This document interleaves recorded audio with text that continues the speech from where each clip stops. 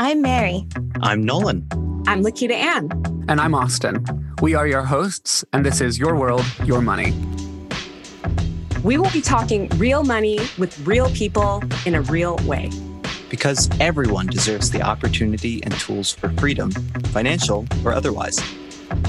Your World, Your Money is brought to you by Hangar Studios, a New York City-based recording studio, and Global Thinking Foundation, a global non-profit working toward financial freedom and equality for all.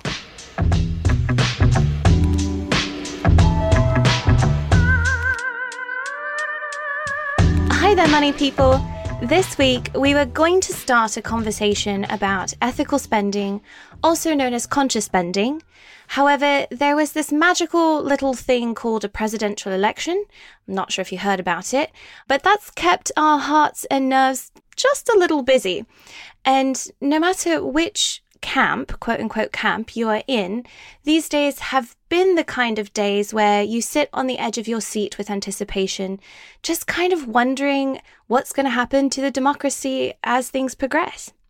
So as soon as we had an election resolution, we'll see what goes to court where, we then had an annual event because our foundation has one every year. Kind of goes with the annual, doesn't it? Every year, our foundation has this big annual event with speakers from major banks, NGOs, MNOs, universities. You get the idea. Pretty much an event full of complete and total party crashers.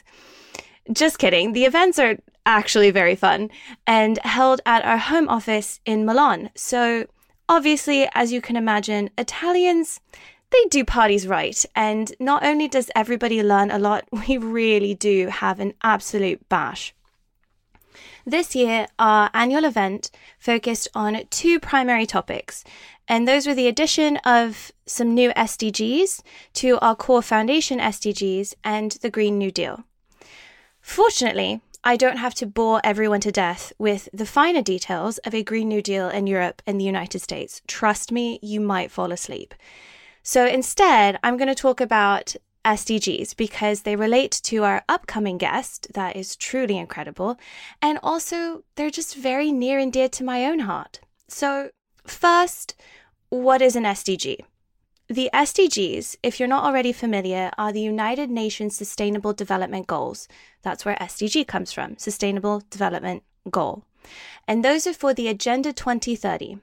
There is so much to break down there, but let's start at the top. So Agenda 2030 is the action plan adopted by the United Nations member nations in 2015 to build a better, more equitable, equal, and climate-neutral planet by 2030. The action steps to get us there are these 17 Sustainable Development Goals. And each of the individual goals has between 15 and literally 40 quote-unquote targets, which are very specific. And again, there can literally be up to 40. And they cover targets for nations, MNOs, and those are multinational organizations, businesses, nonprofits, and even non-governmental organizations. Essentially, if you are somebody that cares about equality, equity, and a climate-friendly planet, you will find a target that you can reach in the Sustainable Development Goals. It's actually pretty cool like that. So, as a foundation, our core, OG SDGs have always been 4, 5, and 8. So that's quality education, which is number 4. Gender equality, which is number 5. That's probably the one you've heard the most of in the United States. And decent work in economic growth, which is number 8. I always manage to say that one wrong, so I'm just happy I said it right this time. Decent work in economic growth. Woohoo! So as our annual event was happening last week, we had lots of conversations as a foundation, and we wanted to add more SDGs so that we could do more, bigger, and better work. So we added on 3 more SDGs, and this is done so that our work can really encompass all that is necessary to fight for a better world. So, as a foundation, Global Thinking has now added SDGs 1, 10, and 17. And because I assume that you just know those off the top of your head, I'm going to tell you what they are. So number 1 is no poverty. That doesn't need a whole lot of explanation. Number 1 is no more poverty. Number 10 is reduced inequalities. Now, number 10 has a lot inside of it. It's one of those goals that, again, has literally I think 32 targets. It's got a lot. And number 17 is partnerships for the goals. And that one, it also is very straightforward, but essentially number 17 is saying, whatever it takes, we're going to add our SDGs together, we're going to add our collective efforts together, whatever partnerships need to happen to reach these goals, we're going to do it. So these goals have been added to the Global Thinking Foundation work on economic abuse and financial literacy, because we believe they're essential to our global work, but also because they go hand in hand with our prior goals and our goals to do even bigger and better things.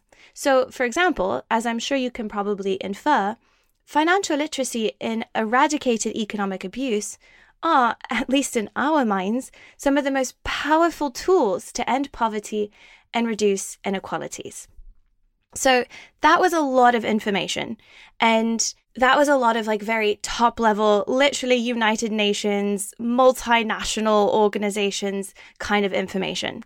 So now we're going to get a little bit more specific when we talk to our upcoming guest. I know that was a lot of information on some really big goals that thankfully are numbered, and a very green deal that is apparently going down in Europe, and a not so green deal that is being discussed in the United States. Only on occasion, though, depending on the political climate. So covering all of that information, we're now going to try and bring it all home.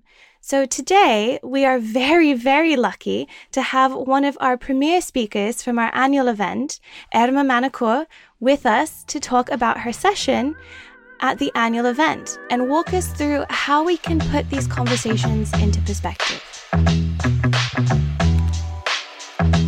Hi, Erma. I know you're crazy busy these days. Thank you so much for being here. I have one very important question. Tell me how I'm supposed to say your last name. I'm certain I'm saying it wrong, and I don't want to be that person. No, absolutely. You're fine. It's Manunkur. You said it correctly. Okay. I'm going to be sitting over here. You guys listening obviously can't see me, but I'll be sitting over here trying to say it in my head. Okay. We'll practice a few more times. Okay.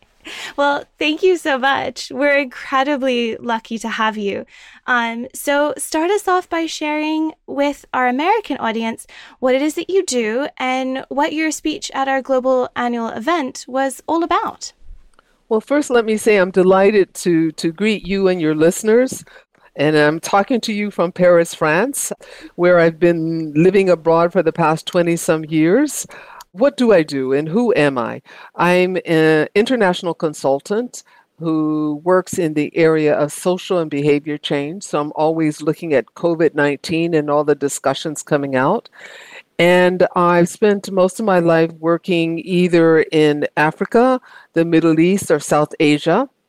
What else can I tell you about myself? I'm also currently an adjunct professor at the Sciences Po here in France, and I'm a retired UNICEF employee. So I work for the United Nations for a number of years as well.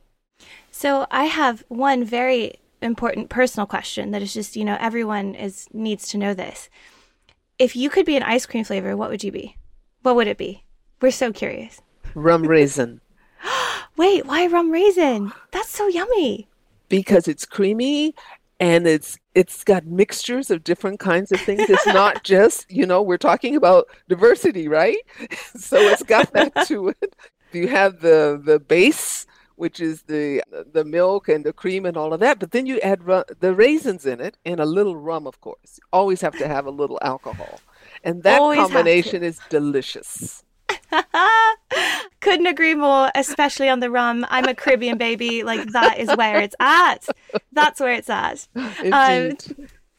Thank you so much. I just wanted to toss a little bit of, lighthearted fun in there. Well, in terms of the conference itself, I was asked to really look at the whole issue of diversity and inclusion in education and think about it from the lens of COVID-19. because we hear a lot of discussions around diversity in the United States. There's been a lot, as you know, in terms of Black Lives Matter, a number of different kinds of issues. But the idea was also to think about those topics within COVID-19, because it's changed the discourse.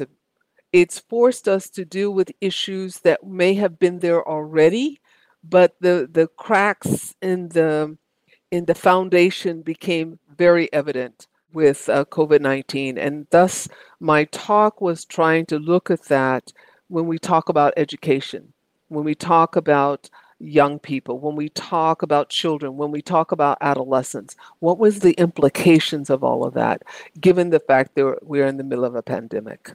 Keeping on from what you were just saying about COVID-19 perspective and the work that you've been doing, you work very much in this global setting, and thinking of communities and nations and individuals from a very, it sounds like, top level perspective, like that kind of 30,000 feet in the air look.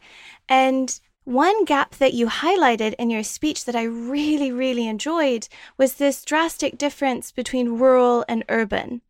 And so I'd love to hear from you how you think this global trend plays out in the US regarding your speech at the annual event. So, about COVID-19, education, and all of this stuff.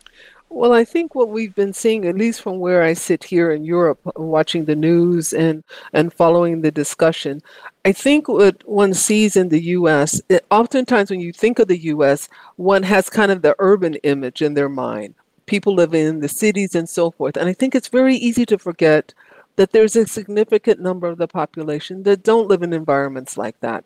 So when one is talking about COVID and some of the kinds of things to do, such as distancing, well, if you're in the countryside, you probably have a lot of space. It's very different than the person in New York City in a high rise.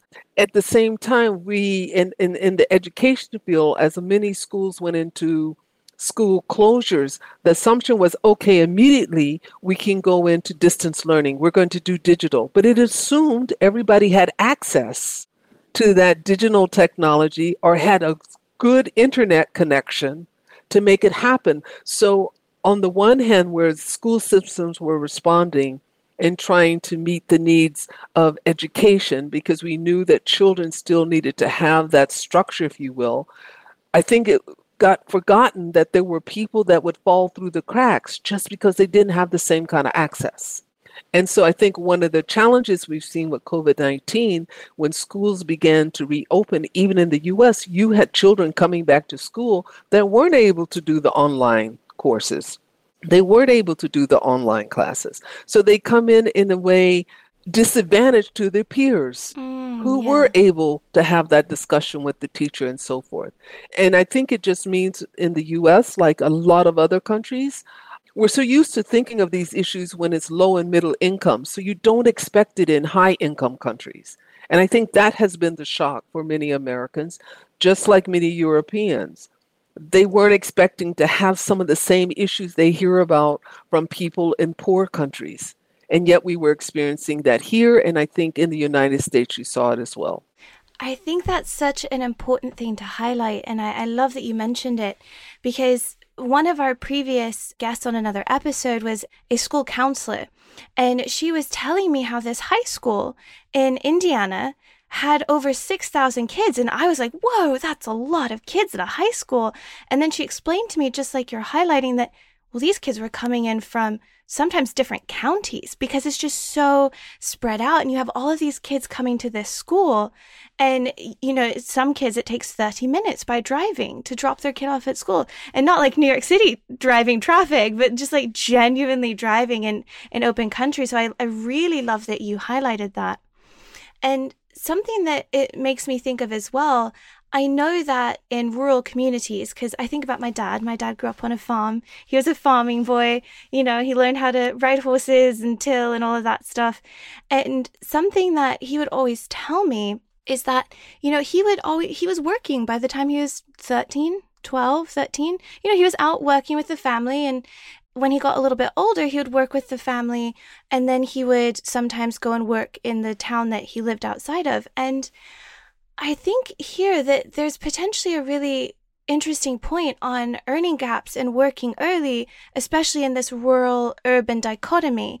So do you see a more severe pay gap between urban and rural areas potentially rising in the US? Or are there other trends that you see in there that could be potentially really important to this conversation or for an American to think about?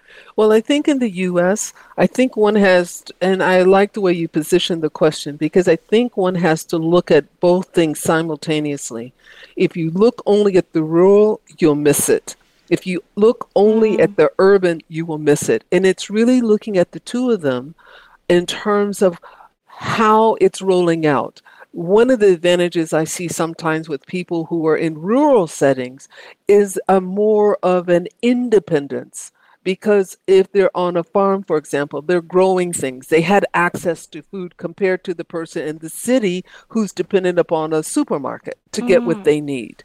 So there's pluses and minuses. Or heaven forbid, toilet paper. Or heaven, right. And then there's alternatives. Other cultures have told us there's alternatives to toilet paper that we forget. But I think it's the types of jobs that are available. And I think what COVID-19 did for a lot of parents who were working parents, for a lot of them, school was the nanny. They could take their child to school, they could go to work, but once the schools were closed, those same parents were having to choose. Either they stay home because now they have to take care of the children. What are they going to do?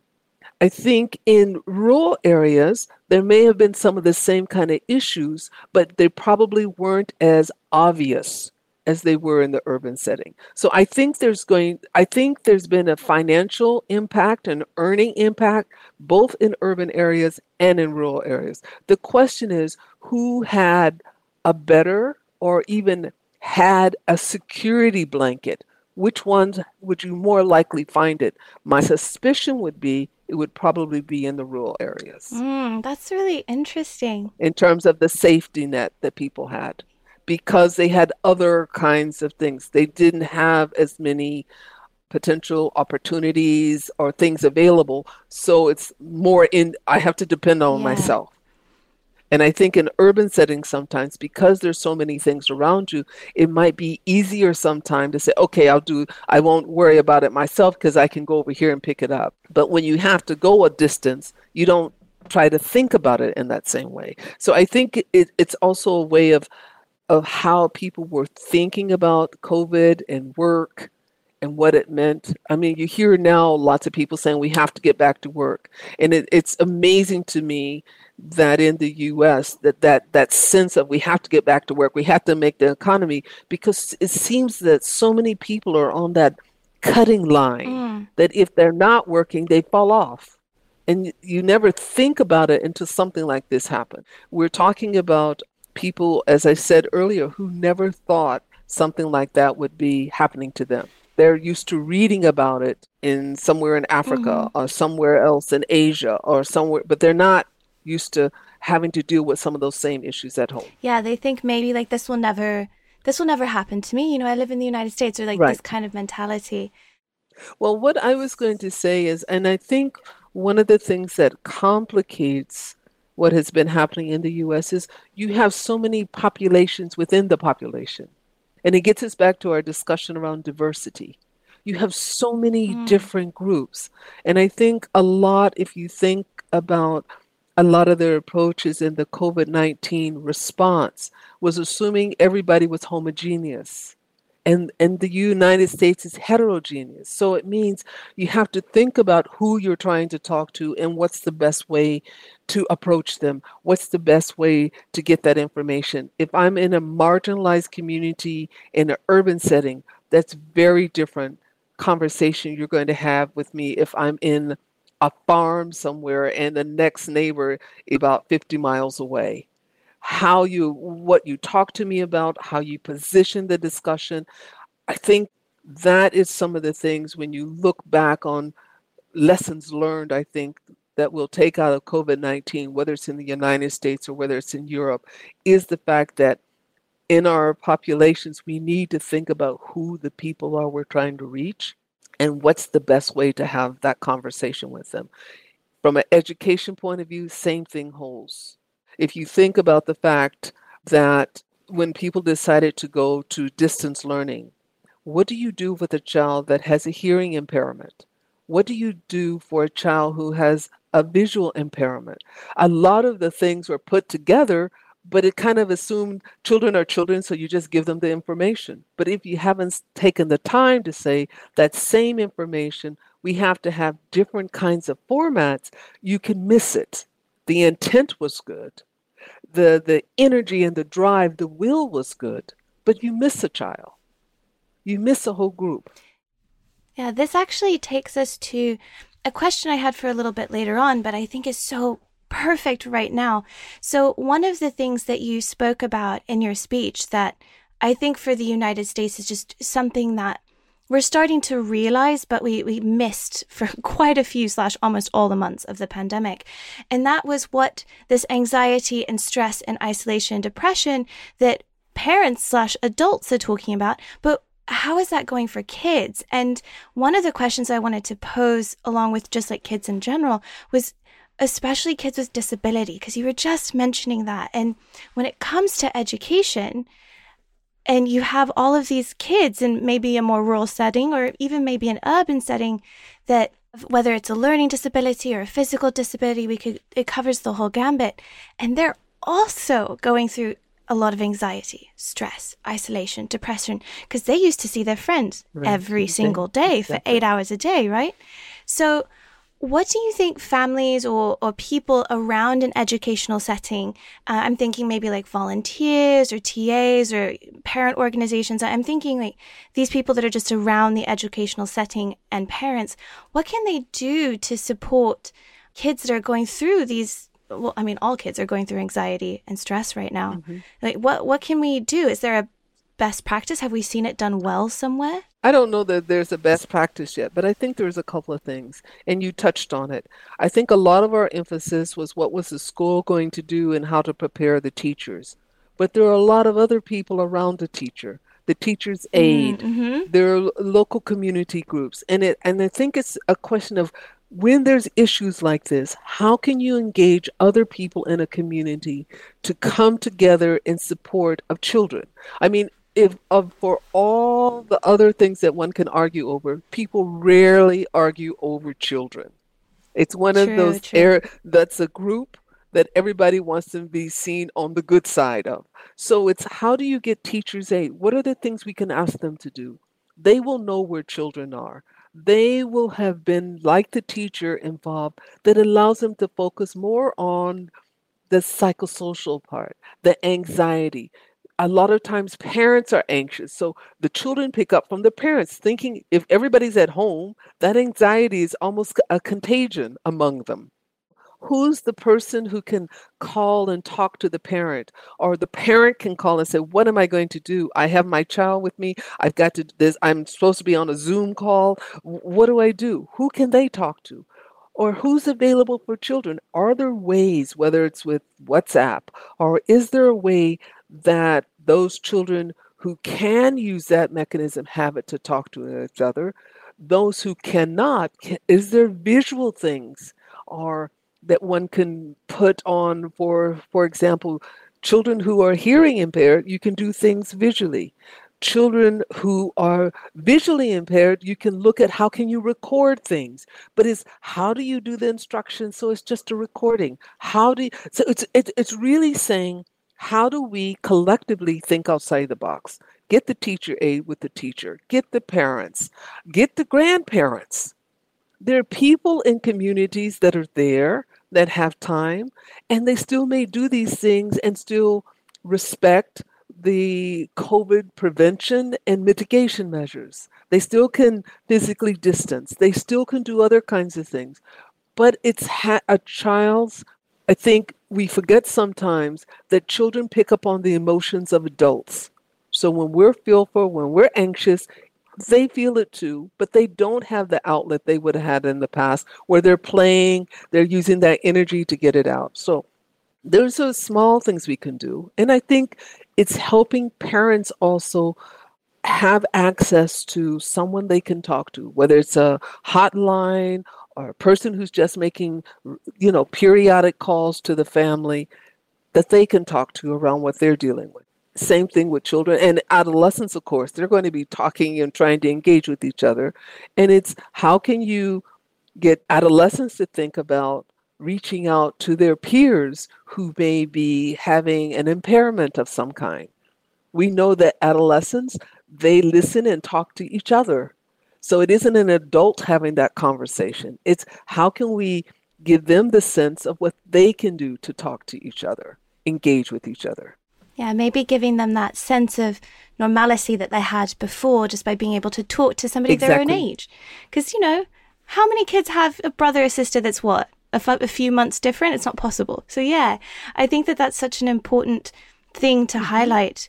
And you were talking about a lot of different aspects that I really want our listeners to follow along with. So I want to take this opportunity to give you a moment to share about the social ecological model that you mentioned in your speech during the annual event, and just kind of explain what that is to a listener and how they can think about it. And then after you explain it, what gaps do you see are the biggest in the United States? When you talk about human behavior, because we are social animals, we need to think about it from a lot of different dimensions. So you can ask me, Irma, to do something, but you have to take into account I'm a part of a family, and how my family thinks and what my family interacts and says influences what I may or may not do. And then you have to take into account that my family and I live in a certain community, and how my friends, my neighbors, the people that I see, how they're reacting might influence what I do, and what I do might influence what they do and think. And then that's 3 levels, right? It's the individual, the interpersonal, the community. And then there's the systems around them, schools, jobs.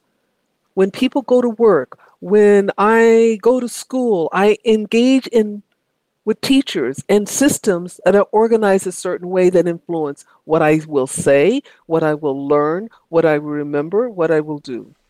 And then the last level is just the larger enabling environment, the larger society, the rules, the regulations, what you can and can't do. You saw that with COVID. You saw initially some people trying to do some things. People would talk to their friends, and if their friends were wearing a mask, they'd wear a mask. Then you see communities saying yes, no.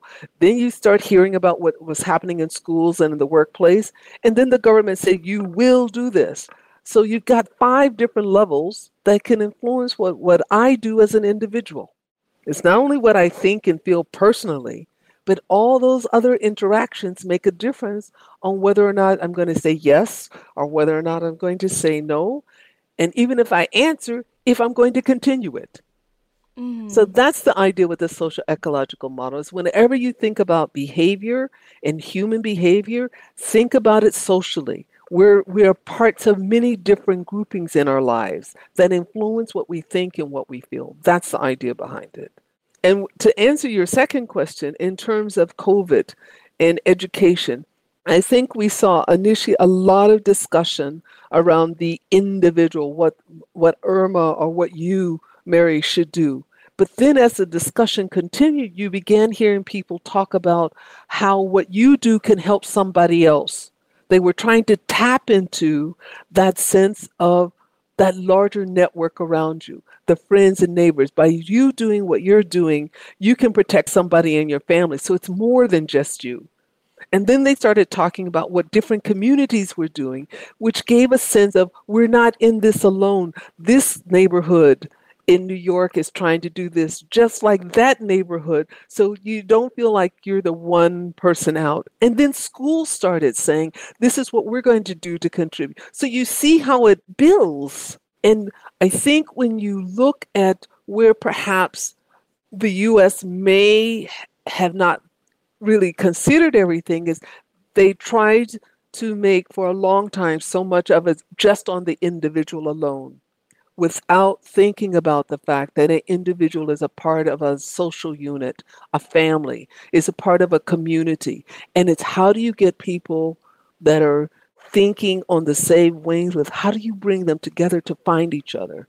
And I think you're seeing more of that now. But that was some of maybe the early communication was, if I just tell you the facts, you'll do it.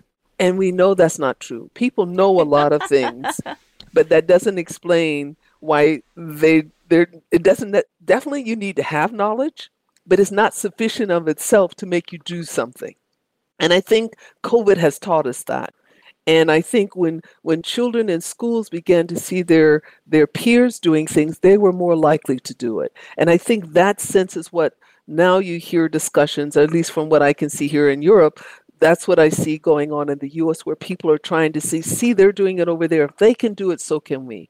And initially it was, let's just do it on our own. We'll just do it by ourselves. And I think that puts you in competition. And it isn't about competition. It's how can we cooperate?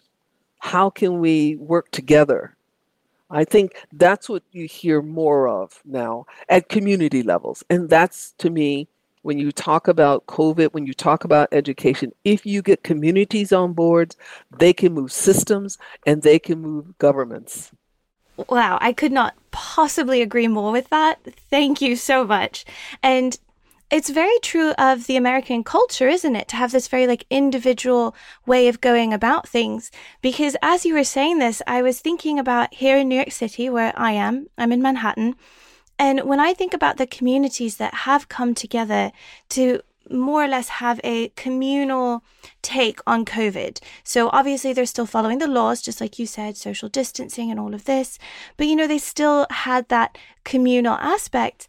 Every time I heard about one of those, it was in some kind of cultural community. So think like Spanish Harlem or, parts of Brooklyn. It really was these cultural communities coming together that might have had a slightly different cultural perception on the individual doesn't have to be alone in this. Mm-hmm. Because I think, at least personally looking in on American culture, it emphasizes the individual so much, which is powerful in a way. But also in COVID, just like you said, I imagine it can go very awry. And I think that comes from the whole pioneering spirit of the establishment of the country. When you had to go out there, and they're going across the country, and they're going into what is perceived to be the wilderness, although there were people there already. They're going out. And so that sense of pulling yourself up by your bootstrap, I think, is a part of the American ethos. But what people forget also, though, as a part of the American ethos is the sense of community. Think about Thanksgiving. It is probably the one holiday in America where you acknowledge friends and family. That says community is there. We just don't talk about it like others do. We kind of take it for granted. And I think what COVID-19 said is you can't take it for granted. And when we saw people just trying to do it by themselves, they didn't necessarily turn out well. Our concept of community in the past was always geographical. So we had to be in the same geographical area. But now that's not the case. So a community that you're relating to that are influencing you don't have to be physically around you, but they still can have an effect on how you think and what you're willing to do. I'm amazed by the COVID behavior sometimes that we saw where people were getting their information not from where they were here in France, but they're talking to their family members in the US, or they're talking to a close friend in another country. And that's where they're getting what they're going to do or not going to do. So it's a comparison. What did you hear on your side? Well, I heard this. What did you hear on your side? And now we've got to sort out between us. So I think it's made our lives more complex, but also more interesting. And I think that's the challenge that I see for education. That's why I think diversity and inclusion is so, so important in education, because I think if you think about the future, and the world is increasingly small, the more young people, children understand other cultures, other ways of seeing the world, other ways of identifying problems, the better prepared they are to deal with the challenges will be. You could not be more right about that. I think about just here and where I am, and one of my best friends is in China, in central China, and I talk to her not every day, but fairly often. And then one of my other best friends is in Italy, in Milan. And, that's where the whole European pandemic started, and hearing about how they're going about it. And then another one of my best friends is in Russia. Like, that's such a poignant thing to highlight, that while it might be geographically dispersed, we are in this era where, I talk to 3 different countries multiple times a week, if not multiple times a day. Thank you so much. That's so important to highlight. So in the US, we have public schools and private schools, especially in metropolitan centers like New York City, Chicago, LA, all of this stuff, where diversity and inclusion in classrooms are almost completely determined by household income level. And I want to kind of pose to you, are there any things that we can act upon or implement that could drastically change a status quo that's very reinforced by where people live within a city? And I'm thinking like school districts and stuff like that. I think it is time maybe to re-examine school districts and how they're set up. I think it's an opportunity as well to look at, even if people aren't in the same school district, is there a way that there can be more interaction between school districts? Okay, you may not be able, because I can imagine there are going to be some resistance. I'm in a higher income bracket. I want my children to have access to A, Y, and Z, and that's okay. But the question is, how do you help that child who may be living in a poorer side of town, who has the potential just like this other child, but they don't have the same opportunities. They don't have the same exposures. So what's a way to bring that closer together so each one appreciates the other? I think my concern sometimes, the way the school districts are people end up growing up in silos, and they end up with perceptions of the other that aren't true, that sometimes are based on stereotypes. And it's because they don't interact with each other. They never have an opportunity to see that the child that went to this school and the child that went to that school, they have lots of things in common. Yes, there are differences. Let's not minimize differences, but there's a lot of commonalities. And I think that's where it becomes very interesting when you have school boards who are courageous to look at these things and say, how can we do it differently? We're not necessarily going to get into a big fight about the district, but there are things we can do. Can we bring schools together where they do things jointly? Can they have projects? Can they have opportunities where they're put in positions to interact with each other? They're put in positions to try to have a better understanding of that other child, and vice versa, so that we see where the commonality is. Yes, we'll see the differences, but that makes us richer, I think, as a country. I think what gets lost sometimes when I'm watching the news in the US is that people forget the richness of the diversity that's there, the richness of it. And they look at it as maybe there's something wrong. We should all be alike. And the answer is absolutely not.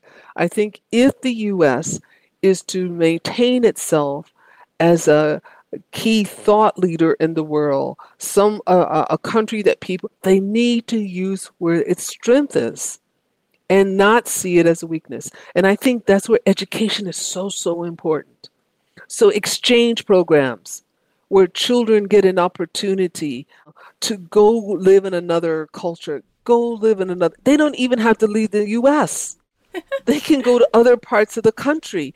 Take a child who's grown up all their life in New York City and send them to Missouri to spend some time working with someone on the farm, to understand what that lifestyle is, to understand the possibilities. Send a child who's in South Carolina to go on an American Indian reservation, live with people. There is so much in the U.S. I mean, the thing about the U.S. is it's such a huge country, and it's so different from the East Coast to the West Coast. Just going across the Mississippi line is an eye-opener.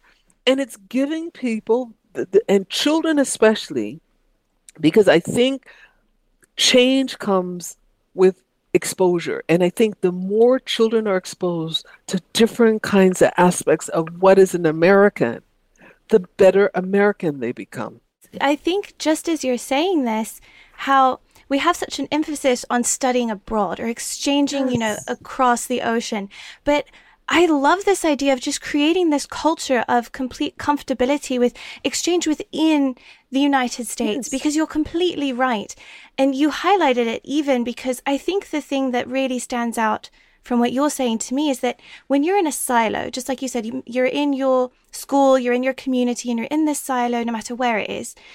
I was picking on Indiana before. So, you're in this silo in Indiana and you exchange to another school or another community. Of course, that increases your knowledge of America and, other cultures and other kids. And it also gives you the ability to see what's possible. Right. Because I think about so many kids that are in silos and yes, they're like, oh, I can be the vice president, but they don't see themselves as, a CEO or a CFO. Exactly. Or they don't see them because they never get to be exposed to this in a way that says, no, this is in fact completely possible for you. It's not exposure that says this is a thing. No, this is possible. So I really like the idea of shifting that. It's like, no, let's exchange within our own culture. Let's exchange within the United States. So there's things like very creative things you can do similar to that, of giving exposure, of giving children an opportunity to see something else is possible. And I think you're right. People will talk about being president, but why not be a CEO? Why not be the next Bill Gates? Why not be the next Oprah Winfrey? Why not? There's all these other possibilities out there, and it's giving children the opportunity to see that. I think what many Americans forget is when you're abroad, in the U.S., people always think of hyphens. You're Afro-American, you're this American, you're always putting the hyphen. When you're abroad, what people see isn't an American. Oftentimes we sound alike, the way we do things, our mannerisms, it's American. They don't see all the hyphens. We put the hyphens in. And that's just simply my point of saying that's why it's important to understand your own country. I bet if you talk to most people on the East Coast, they've never been West. And if you talk to a lot of people on the West Coast, they've never been East. And everybody jumps over Kansas, Missouri, Oklahoma, but those are rich. There are things there that you don't even think about. What about Wyoming, South Dakota, North Dakota? People study it in school, but how many people have ever been there? There's just so much because it is such a large country. That's so powerful and I was smiling. I know obviously our listeners can't see me. I was smiling so much as you were saying this because just as a fun anecdote, like I was thinking about this student that I went to school with, and her English was so good. And we were going to school in South Korea together. And I remember asking her, I was like, your English is incredible. Like, did you study it from a very young age? Was the school really good? Did you study in the US? Like, just, how did this happen? And she was like, oh, when I was 8 years old, I lived in the States. And I was like, oh, where did you live? Fully expecting this Korean citizen, not even American citizen, to say LA or New York, or, one of these, Seattle, maybe, these big cities. And she goes, oh, no, I was in Kansas. I was like, you were in Kansas? And she was like, yeah, I was in Kansas. That's where my uncle lives. And it was this moment of this person in a foreign country with perfect English that is not American is telling me, yeah, I spent 9 years in Kansas. Right. Knows Kansas better than most people in New York City or Charleston, South Carolina, or LA or Atlanta. And it was just, I was smiling so much as you were saying that because I thought of that exact moment as you were explaining it. Well, exactly. And I mean, I think at universities, you hear about universities do their semester abroad or their semesters in the US in different communities. But I think you can take that much younger. It doesn't have to wait till you're in a university. It can be in high school, junior high school. Absolutely. I think the U.S. has so much, and it underestimates what it has. And I think the things that give it its strength is what they minimize. And sometimes the things that they try to say is their strength isn't really. And I just think if we can get people to think more towards trying to understand each other, and that's what schools are about. That's where children truly learn. And they can surpass sometimes if they're in a family setting that doesn't do what it needs to do. That's where school makes the difference. It gives them another exposure. So I think COVID-19 with the school closures interrupted that, but it means, and I talked in my remarks in the conference about rebuilding better and transforming. I think that's what we're talking about as we get into this new normal. Because I think COVID's with us for a while, but we can do it better. We have people that are talented. We have energy. We have commitment. It's now looking at it and said, here's a challenge and here's a response. And while we're doing it, here's some other things we're going to add to it. And this time, when we talk about rebuilding and transforming, it's bringing children and young people in the discussion as we do it. It isn't about just the adults coming up with great ideas, because I think we've seen with COVID-19 that adolescents and young people have some great ideas. Can we bring them in as a part of the problem-solving process in education, get their perspective on it? They're the ones going through it, so they can give us insights. The rest of us, we've been there and done it, but it doesn't mean we have the same experience that they have here and now.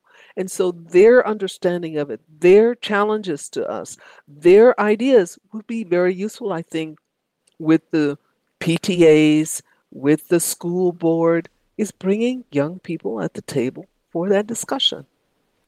I think that is the most powerful way for us to end on that note. No, it's a pleasure. And I have to say, watching from Europe, we still watch. All eyes are on the U.S. And just if people remember, there is so much beauty in the diversity that's there. And it's just making sure that in the U.S., people remember to include others. Yes, thank you so much. Thank you. Thank you.